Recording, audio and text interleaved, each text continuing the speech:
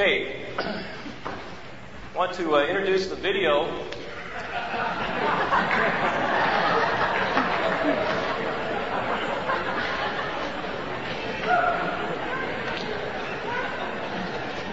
Well, maybe not. I've been asked to bring closure to this week of chapels. And this assignment has gone through a number of permutations. I was given an original assignment, and then it sort of changed, and then I was supposed to wait and see what the guys said on Monday and Wednesday, and then it changed again. And it's also a different assignment for different people, whether I'm listening to Dave Maddox, who asked me to do this, or to some students who had questions and so forth after Monday and Wednesday. So what I'm going to do is give about 5 messages in one. What I'm going to try and do is make everybody happy or unhappy. So in doing so, I'm going to have to do my best Doug Bookman impersonation. That is, I'm going to try and hit a number of seemingly unconnected points.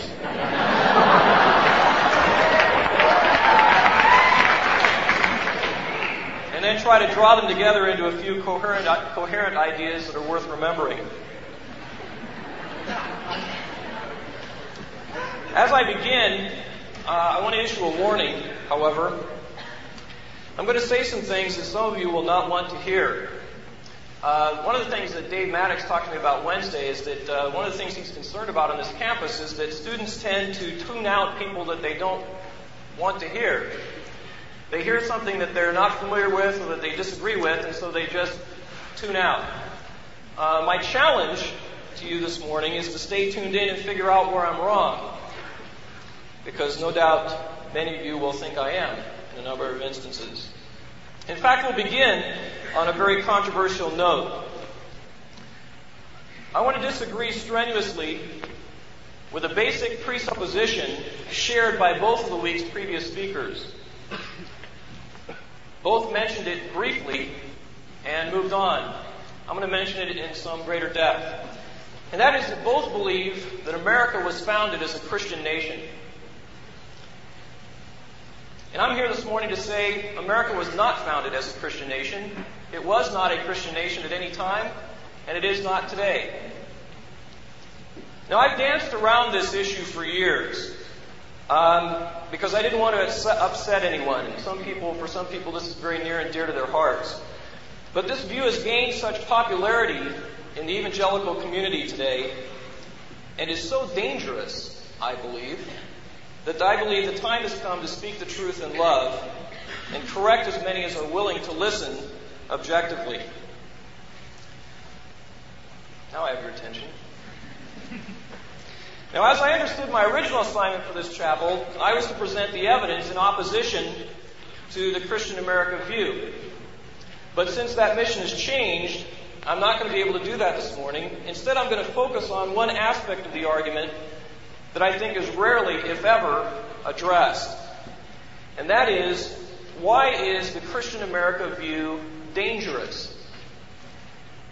I was on the radio this summer in a debate, a 2-hour debate over several states on this issue, whether America was founded as a Christian nation. I debated a guy from Alabama.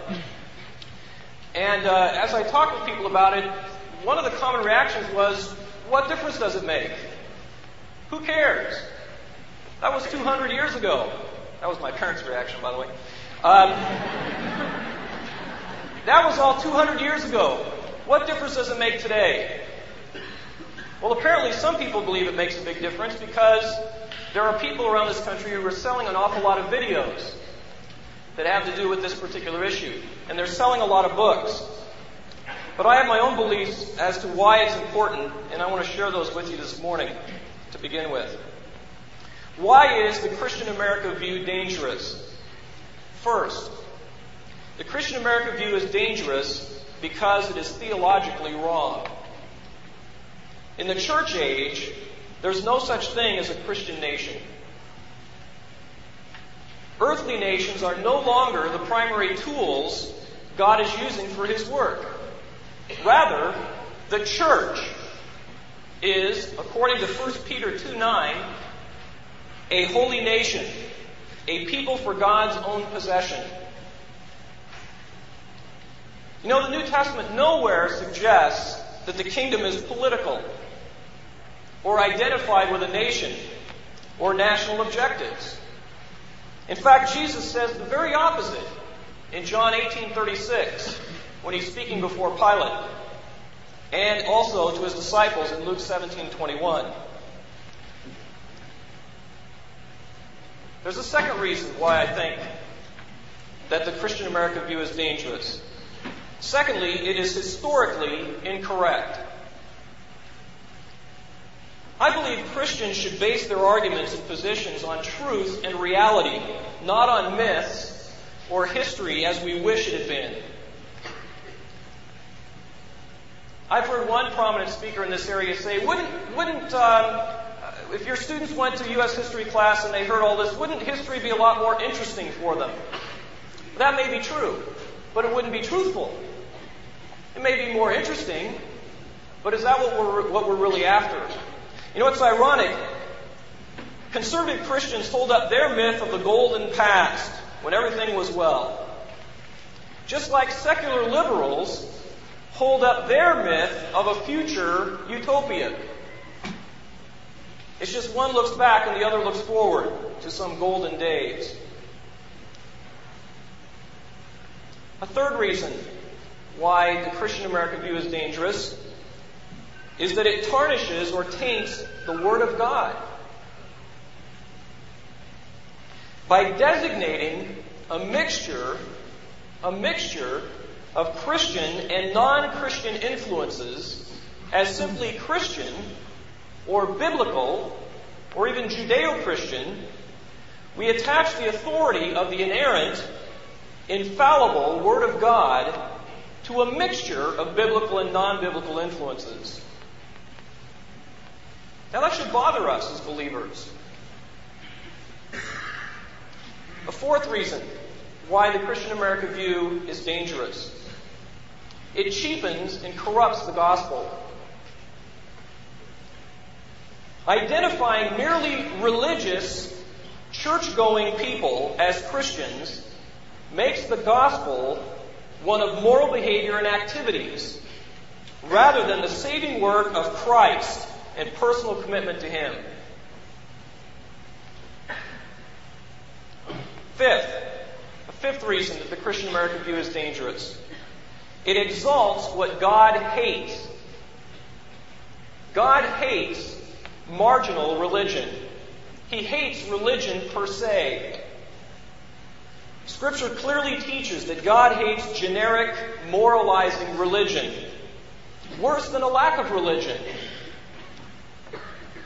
While the founders of this country were clearly religious, and many of them went to church, they were not, as a rule, distinctively Christian.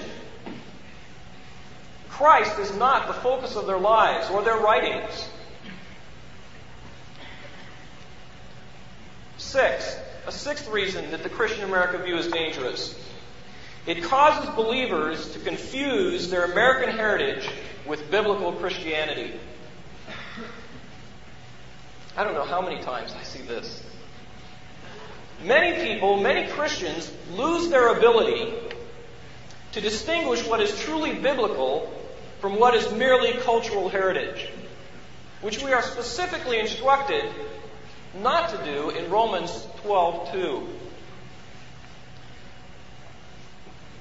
Many Christians, in my view, in fact worship the tribal God of America rather than the true God of the Bible. For example, the Bible never instructs or indicates that we should be patriotic. The Bible never instructs or indicates that we should vote. The Bible never instructs or indicates that we should fight for justice. The Bible never instructs or indicates that we ought to fight for freedom.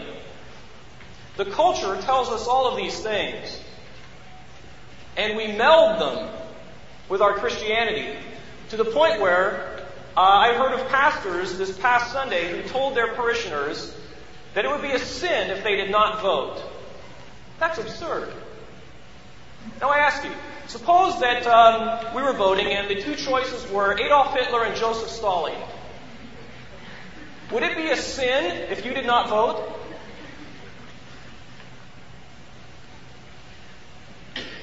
We'll talk about that some more later. Number 7. The 7th reason that the Christian America view is dangerous. It places confidence in processes and institutions rather than the sovereign God, sometimes idolatrously. The belief that the political system was originally Christian or biblical focuses or directs our efforts toward correcting the political system. It misdirects the efforts and resources of the church toward political solutions. If we could just support the right political agenda, if we could just reverse these certain key Supreme Court decisions, then we'd be okay. This flies in the face of Ephesians 6, 12 through 18. Ours is a spiritual battle, not a political one. The root of America's problem, people, is Jeremiah 17:9, that the heart of man is desperately wicked. The root of America's problem is not Engel versus Vitale, that took organized public prayer out of public schools. America had a problem long before that. Number 8. The Christian America view is also dangerous because it accelerates the process of secularization in society. You know, I think it's ironic when we have Dr. Whitehead here on Wednesday, who happens to believe in the Christian America view, complaining about all the secularization in society. Well, this view actually accelerates it because believers fail to maintain an independent scriptural position by which to judge and evaluate the culture. They're absorbed, they're co-opted by the culture. And so therefore the most important independent voice available to stem the tide of secularization is co-opted and rendered impotent. Alistair Begg puts it this way: when we're isolated from our culture, we have something to say, but no audience. When we're absorbed by our culture, we have an audience, but nothing to say.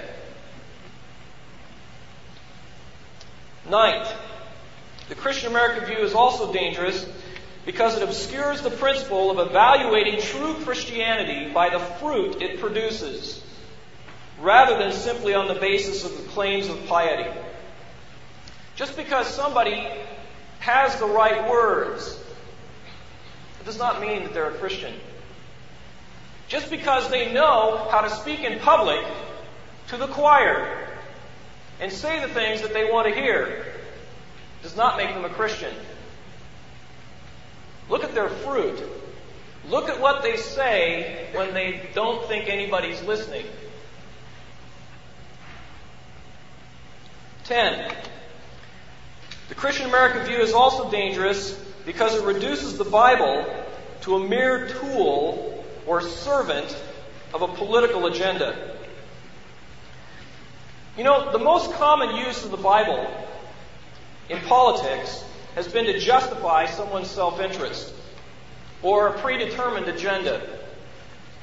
And what really disturbs me about this view, in talking with people that espouse it, including, for example, the debate that I had this summer, I was very disturbed that for many people who hold this view, proper use or interpretation of the Word of God is not really that important. What is important is that it is quoted or consulted. For example, I was talking with the gentleman on the radio this summer, and I pointed out to him the way he was listing statistics about how often the Bible was quoted by those of the Revolutionary period and so on and so forth. And I was saying, yes, that's true, but how was the Bible quoted? How was it used? And I listed for him a number of examples, and they didn't even disturb him. He said, well, what's really important is that they thought the Bible was important and they quoted it. Now let me ask you if this is important. In Exodus 1:8, it's talking about the curse of Meroz. They applied this to the king of England. Exodus 1:8, it says, a new king arose over Israel who knew not God. They applied this to the king of England. In Colossians 2:21, Paul says, in talking about Christian liberty, taste not, touch not, etc., and talking about dealing with things that are offered to idols, their application of that verse was that they ought not to drink English tea. Judges 5:23 is the one I was talking about before. It refers to the curse of Meroz for those people who abandoned Israel. They applied this to the loyalists who remained true to the King of England instead of going with the revolutionary cause. They referred to, many, many times, Revelation, and they referred to England as the beast, the Antichrist. Now let's look at another couple of passages as well that are generally dealt with today. Turn to John 8. I have to apologize this morning, Ryan, that I'm not doing expository preaching, but I have an assignment, and so I'm trying to get through it. And so you'll have to excuse me. Anybody who's interested in some of these things in a more in-depth way can talk to me. I'll be more than happy to talk with you about it. In John 8:32, Jesus says, you shall know the truth, and the truth shall make you free. Now, how many times have you seen this verse emblazoned across the stars and stripes at some particular place? This was used by those in the Revolutionary period in support of the revolutionary cause. Now, it doesn't seem to bother some people that in the context, what's being talked about here is spiritual freedom from sin. It's not political freedom. It has nothing to do with political freedom. It's spiritual freedom from sin. Look at 2 Corinthians 3:17.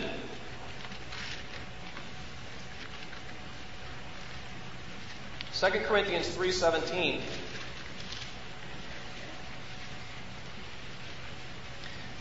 Now the Lord is the Spirit, and where the Spirit of the Lord is, there is liberty. This was used countless times to support the revolution for liberty. Again, this is talking about spiritual liberty from the slavery of sin. It's not talking about political liberty. But let's say it were. Let's go along with the misinterpretation for a minute. Let's apply this to political liberty. If this is true of political liberty, then the converse would be where there is not liberty, the Spirit of the Lord is not present, right? Well, at the time of the Revolution, 60% of South Carolina's population were slaves. 58% of Georgia's population. So if the misinterpretation is true, then the Spirit of the Lord wasn't here because people weren't in liberty. One other passage.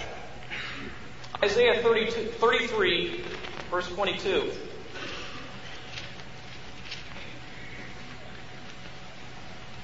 Isaiah 33:22.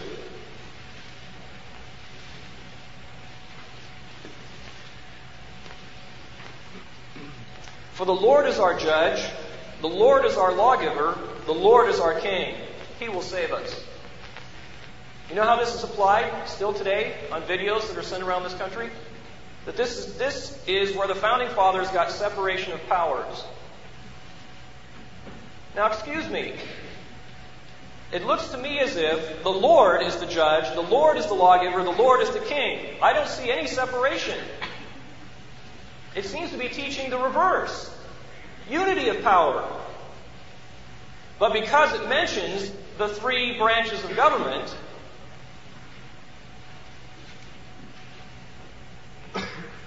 I think it's more important that the Bible be used properly than just that it be consulted or just that it be listed. President Clinton, in his inaugural address, used the Bible as well. Changed a few words here and there, took them out of context, applied them to something different, but close enough. 11th, why is the Christian America view dangerous? It leads to national idolatry and national self-righteousness. The naturalistic political ideals of this country are treated as if they're on a par with scriptural revelation. Like, for example, the emphasis on political freedom. The Bible doesn't emphasize political freedom. The emphasis on equality of all men.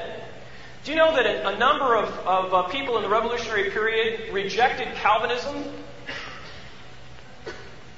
because of the teachings of Calvinism that not everybody will be saved?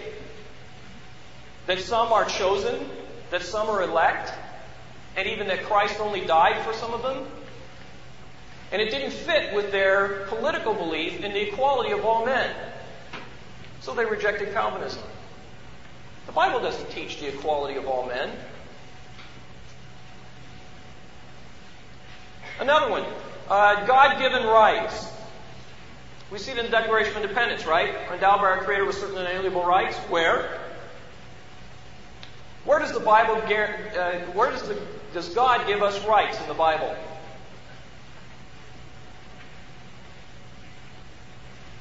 They would say, well, it says, "Thou shalt not steal. Therefore, we have a right to property." That isn't what that's saying. It's saying you don't have a right. You don't have a right to steal. If the Ten Commandments said, "Thou shalt not take thy neighbor's Mercedes," would we then say that we have a God-given right to a Mercedes? Just because somebody doesn't have a right to do something doesn't mean that you do. One other one. Government by consent. The Bible isn't interested in government by consent. David didn't rule by consent. He ruled because Samuel chose him, because God told him to anoint him. Jesus stood before Pilate in John 19:11, and he said, "You have authority over me from above." Pilate wasn't elected. And certainly the Jews didn't give their consent to the Romans conquering them. For that matter, who's going to be voting when Jesus takes over in the millennium? Government by consent is not a biblical principle. Neither are the other things I've just mentioned. 12. Christian American view is also dangerous because it causes Christians to rely on the state to do tasks that should be done by Christians. If we believe that the culture is basically Christian and that the nation is basically Christian, then we just let them do things and we trust them. And we ask them to do things that we ought to be doing. You realize that the solution to all human ills do not lie in political structures? Many of our culture's deepest problems stem from religious error, family breakdowns, economic greed, and personal immorality. It's naive to believe that any president or any Congress of either party can solve them. Public life does not consist solely of individuals and the state. There are also a number of what Michael Novak calls mediating structures. A number of structures between the individual and the state, such as church, the family, the workplace, the neighborhood. These are also appropriate places to turn for certain societal solutions, or at least for help. And we need to be able to distinguish between the proper responsibilities of government and the responsibilities of other institutions, instead of just turning everything over to the government. Well, we got a problem? Let the government solve it.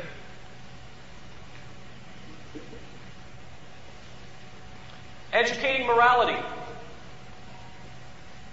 You expect the state to do that?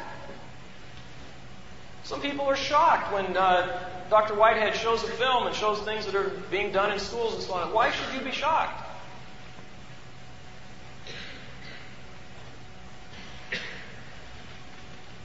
All kinds of behaviors threaten my family and threaten society as a whole. But not all of these behaviors should be outlawed or published by public law. For example, a family's TV watching habits threaten the family. But that's not a measure for government to step in. Spotty church attendance by a family threatens the family. Should we have the government intervene? Why do we ask them to intervene in other things that we think are threatening or bothersome or annoying? If we believe that the culture is basically Christian, that America was founded as a Christian nation, then we're much more likely to assume that the state will be doing these things that we think ought to be done, rather than taking responsibility for them ourselves. 13. The Christian America view is also dangerous because it increases the tendency to violence. When one is convinced that God is on our side, and the focus is on awakening the system, violence frequently results. We see that in the shootings of the abortion doctors. Is that appropriate activity for believers? I think not. You know, it's interesting. Speaking of the Founding Fathers, they knew all about Christian nations. Nations that named the name of Christ and claimed to be, etc. Most of the European wars that they were trying to avoid were started by those Christian nations over religious issues. And they purposely rejected that perspective. Finally, 14. The Christian America view is dangerous because it emphasizes redeeming the world system rather than redeeming people. The whole focus is on just fixing this thing. It's a little out of whack. We need a few adjustments here and there. A little tune-up. If we could just get our political system squared away, if we could just get the right justices on the court, if we could just elect a Republican Congress, then we'll be looking pretty.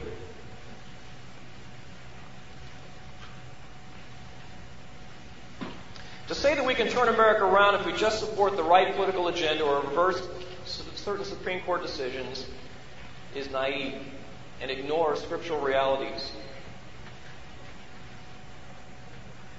The church in America would be better served to focus its energies on fulfilling the Great Commission and being salt and light. We should be calling people to, as the writer of Hebrews calls it in Hebrews 11, verses 13 through 16, we should be calling on people to a better country, that is, a heavenly one, not wasting our resources trying to redeem a dying earthly system.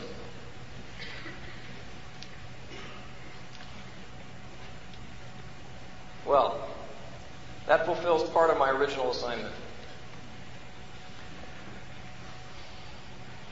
Now, if I were to, I want to keep my students happy too. One of my students wants me to say, I have tapes in the lobby, which you can. I actually do have tapes of my debate this summer, but anyway. Now I need to turn to the other side of my assignment.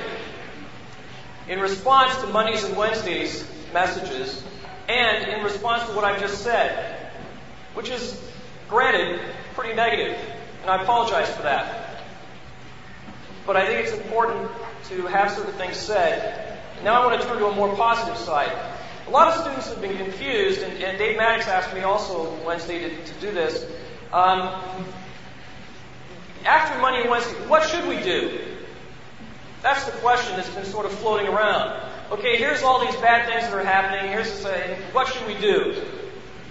So I'm going to address that for a minute and run through a number of things, and because of time constraints, it's going to be sort of a Reader's Digest jet tour. But grab what you can and that you find useful. First, the first thing you should do is develop a biblical approach to politics. The first thing you should do is look in here. Then go look at other stuff. Secondly, On Monday, Sam Casey said, if you'll recall, we should do justice. What does that mean? For us as individuals, it essentially means to do good. Look at 1 Peter 2. 1 Peter 2, starting verse 12.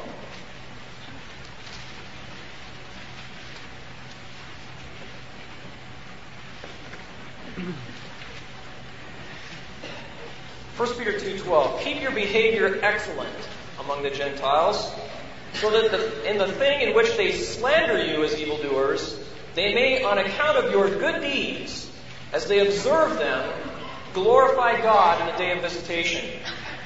Look at verse 15. For such is the will of God, that by doing right you may silence the ignorance of foolish men. Look at verse 20.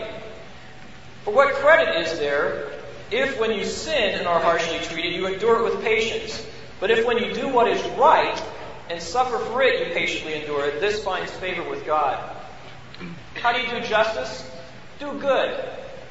Do what's right. There's no great difficult formula. We don't need, a 12-sentence definition. Plato wrote an entire book trying to define what is justice. It's not that tough. Do good. Do what is right. Let's be a little bit more specific. Jesus summed it up this way. In Matthew 22, verses 39 and 40, he said, love your neighbor as yourself. You want to do justice? The whole law, he said, is summed up in this. Love the Lord your God and love your neighbor as yourself. A good Old Testament summary is in Jeremiah 22, verse 3. Jeremiah says, thus says the Lord, do justice and righteousness. Deliver the one who has been robbed from the power of his oppressor. Also, do not mistreat or do violence to the stranger, the orphan, or the widow, and do not shed innocent blood in this place. Love your neighbor as yourself. Do good. Do right. Now let me add something to what Sam Casey said, however. Whereas we should do justice, we should not, however, expect to receive it. Catch that? I won't make you repeat it, but we should do justice, but we should not expect to receive it. We should do justice, but we should not demand it for ourselves. Time constraints don't allow us to look, but Ecclesiastes 5:8, if you're interested, Ecclesiastes 5:8, Luke 6:35, 1 Peter 2:20 through 23, the passage we were just in, 1 Corinthians 6, Revelation 6:9 through 11. All these passages establish the idea that we as believers should do justice, but not expect it and not demand it. All right, what else should we do? We should develop a biblical approach. We should do justice. What else should we do? We should submit. Romans 13.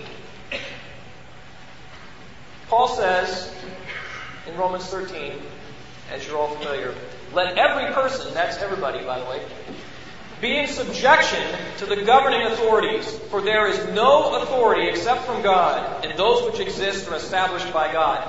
You know why the Republicans won both houses of Congress? Because God wanted them to. You know why Bill Clinton's president? That's right. God wants him there. We are to be in subjection to the governing authorities. What does that mean? It means recognize their authority over you. You want to know what to do? Recognize the government's authority over you. What else should we do? We should obey. We should obey. Titus chapter 3. Be obedient to the governing authorities. Now, submission, being in subjection to the governing authorities, is an absolute principle. We should always, every person at all times, every person is in subjection to the governing authorities. There is no authority except from God. Those which exist are established by God. All persons, all authorities, submit yourselves. Be in subjection. Recognize their authority over you. Obedience, however, is not a universal principle. We are to obey to a point. The point at which we do not obey is when they ask us to disobey God's law.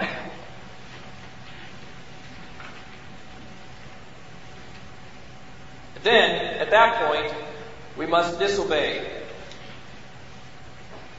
Acts 5, 28, 29, and Acts 4, 19, and 20. So we should obey up until the point that the government asks us to disobey God's law. But generally, our lives should be reflective of obedience. We should drive the speed limit on the California freeway. What else should we do? We should honor and respect the government. Hey, there's a novel idea in America. We should honor and respect the government. You can read about it in Romans 13:7 and 1 Peter 2:17, Titus 3:2, and other passages. What else should we do? We should pray for the government. I was very proud of Dave asking that question Wednesday. One of the few things we are actually specifically told to do concerning our relationship to government is to pray for the government. For the government. 1 Timothy 2, 1 and 2. And in Jeremiah 29:7. What else should we do? We should be a prophetic witness. We should speak out for the truth before men. Matthew 10, 16 through 20.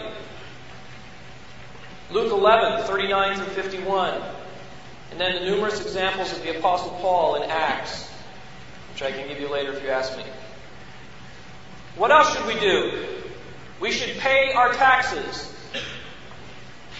See, I knew I'd get somebody else upset who wasn't yet upset. We should pay our taxes. Well, what if the government uses our taxes for mean and nasty things? Pay your taxes. It's not your responsibility what the government does with the money. Your responsibility is to be obedient to the Lord who says, pay your taxes. Well, where does he say that? Romans 13, 6 and 7. Matthew 17, 24 through 27. Matthew 22, 17 through 22.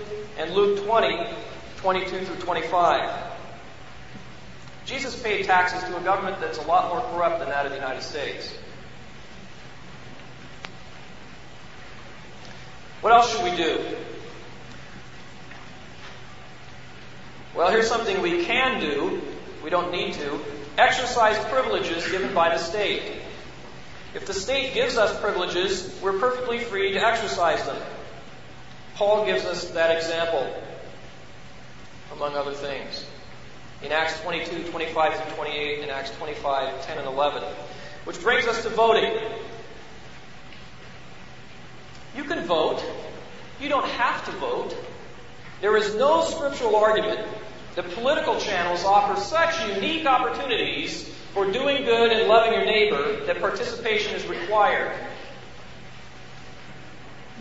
Voting is fine. I vote. Somebody said the other day, somebody said in class, Mr. Fraser says we shouldn't vote. I vote. I think you ought to vote if you know what you're doing. And if there's anybody worth voting for. Which in this election, that was few and far between. But there's no mandate to vote. You don't have to. You can. You can exercise that privilege given by the state, but you should do it wisely. I won't vote for somebody who supports murder. And I don't think you would if somebody came out and said, I support killing all 10-year-olds. So I won't vote for somebody who's pro-abortion. I can't in good conscience put somebody in office that supports the killing of innocent people. What else can you do? Exercising privileges given by the state. You can lobby. You can do legal demonstrations. You can petition. You can speak out. You can use freedom of the press. What else can you do? You can act when you're in positions or occupations where you're allowed to. Joseph, Daniel, Nehemiah, all give us examples of that. You can act on school boards. You can be on zoning boards. You can run crisis pregnancy centers, homes for unwed mothers, halfway houses, AIDS hospices, adoption centers, do counseling. What else should we do? We should support capital punishment. God instituted it. The Bible supports it. Genesis 9:6, Romans 13:4, Matthew 26:52. We should uphold the sanctity of human life. Those are some things we should and can do. Now I have 2 minutes left for my third. What should you not do? What should you not do? First of all, you should not obey. Wait a minute, you just said we should obey. Yes, you should not obey when the government asks you to disobey God. And only then, by the way. That's the only biblical reason for disobedience. Secondly, you should not resist authority. Romans 13:2. Therefore, he who resists authority has opposed the ordinance of God, and they who have opposed will receive condemnation upon themselves. You should not resist authority. That is, you remain in subjection. The absolute principle, remain in subjection, always recognize their authority over you. You may have to disobey a specific law, but then recognize their authority over you. And do what? Take the consequences. Do not resist authority. Specifically told not to. Third, we should not return evil for evil. Romans 12:17 and 19, and a number of other passages.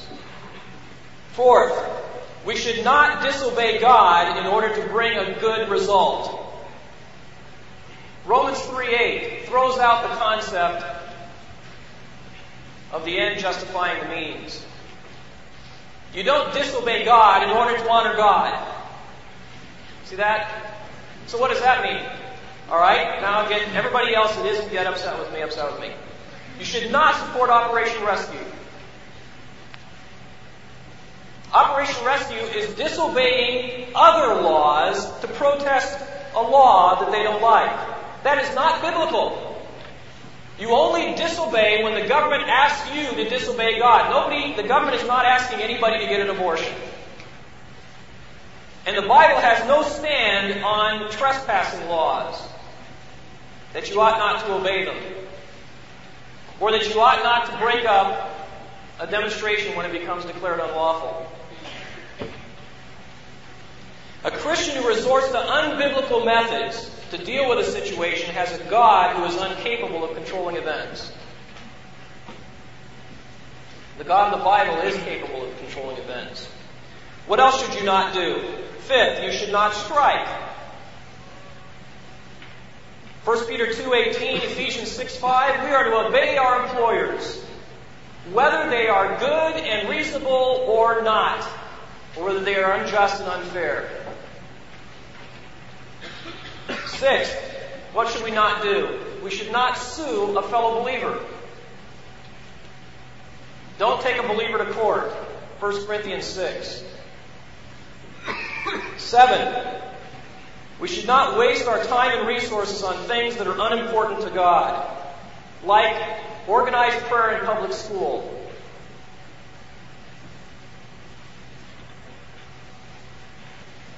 You know, the Bible teaches that we ought not to use meaningless repetition as the Gentiles do when we pray, in Matthew 6:7. Or, we ought not to pray publicly just for effect, in Matthew 6:5 and 6. Most states have state-written prayers, which even those who are in favor of school prayer admit when they're trying to make the argument were very bland. To whom it may concern prayers. Well, let's turn it around the other way. What good is it then? It's not real prayer. You know, the Bible teaches that God only listens to the prayers of believers. In John 9:31, Romans 8:26, Proverbs 15:29, and Proverbs 28:9. So the repeated, state-written prayers of non-believers don't mean anything. Why are we wasting our time and resources trying to do them? God's not even listening.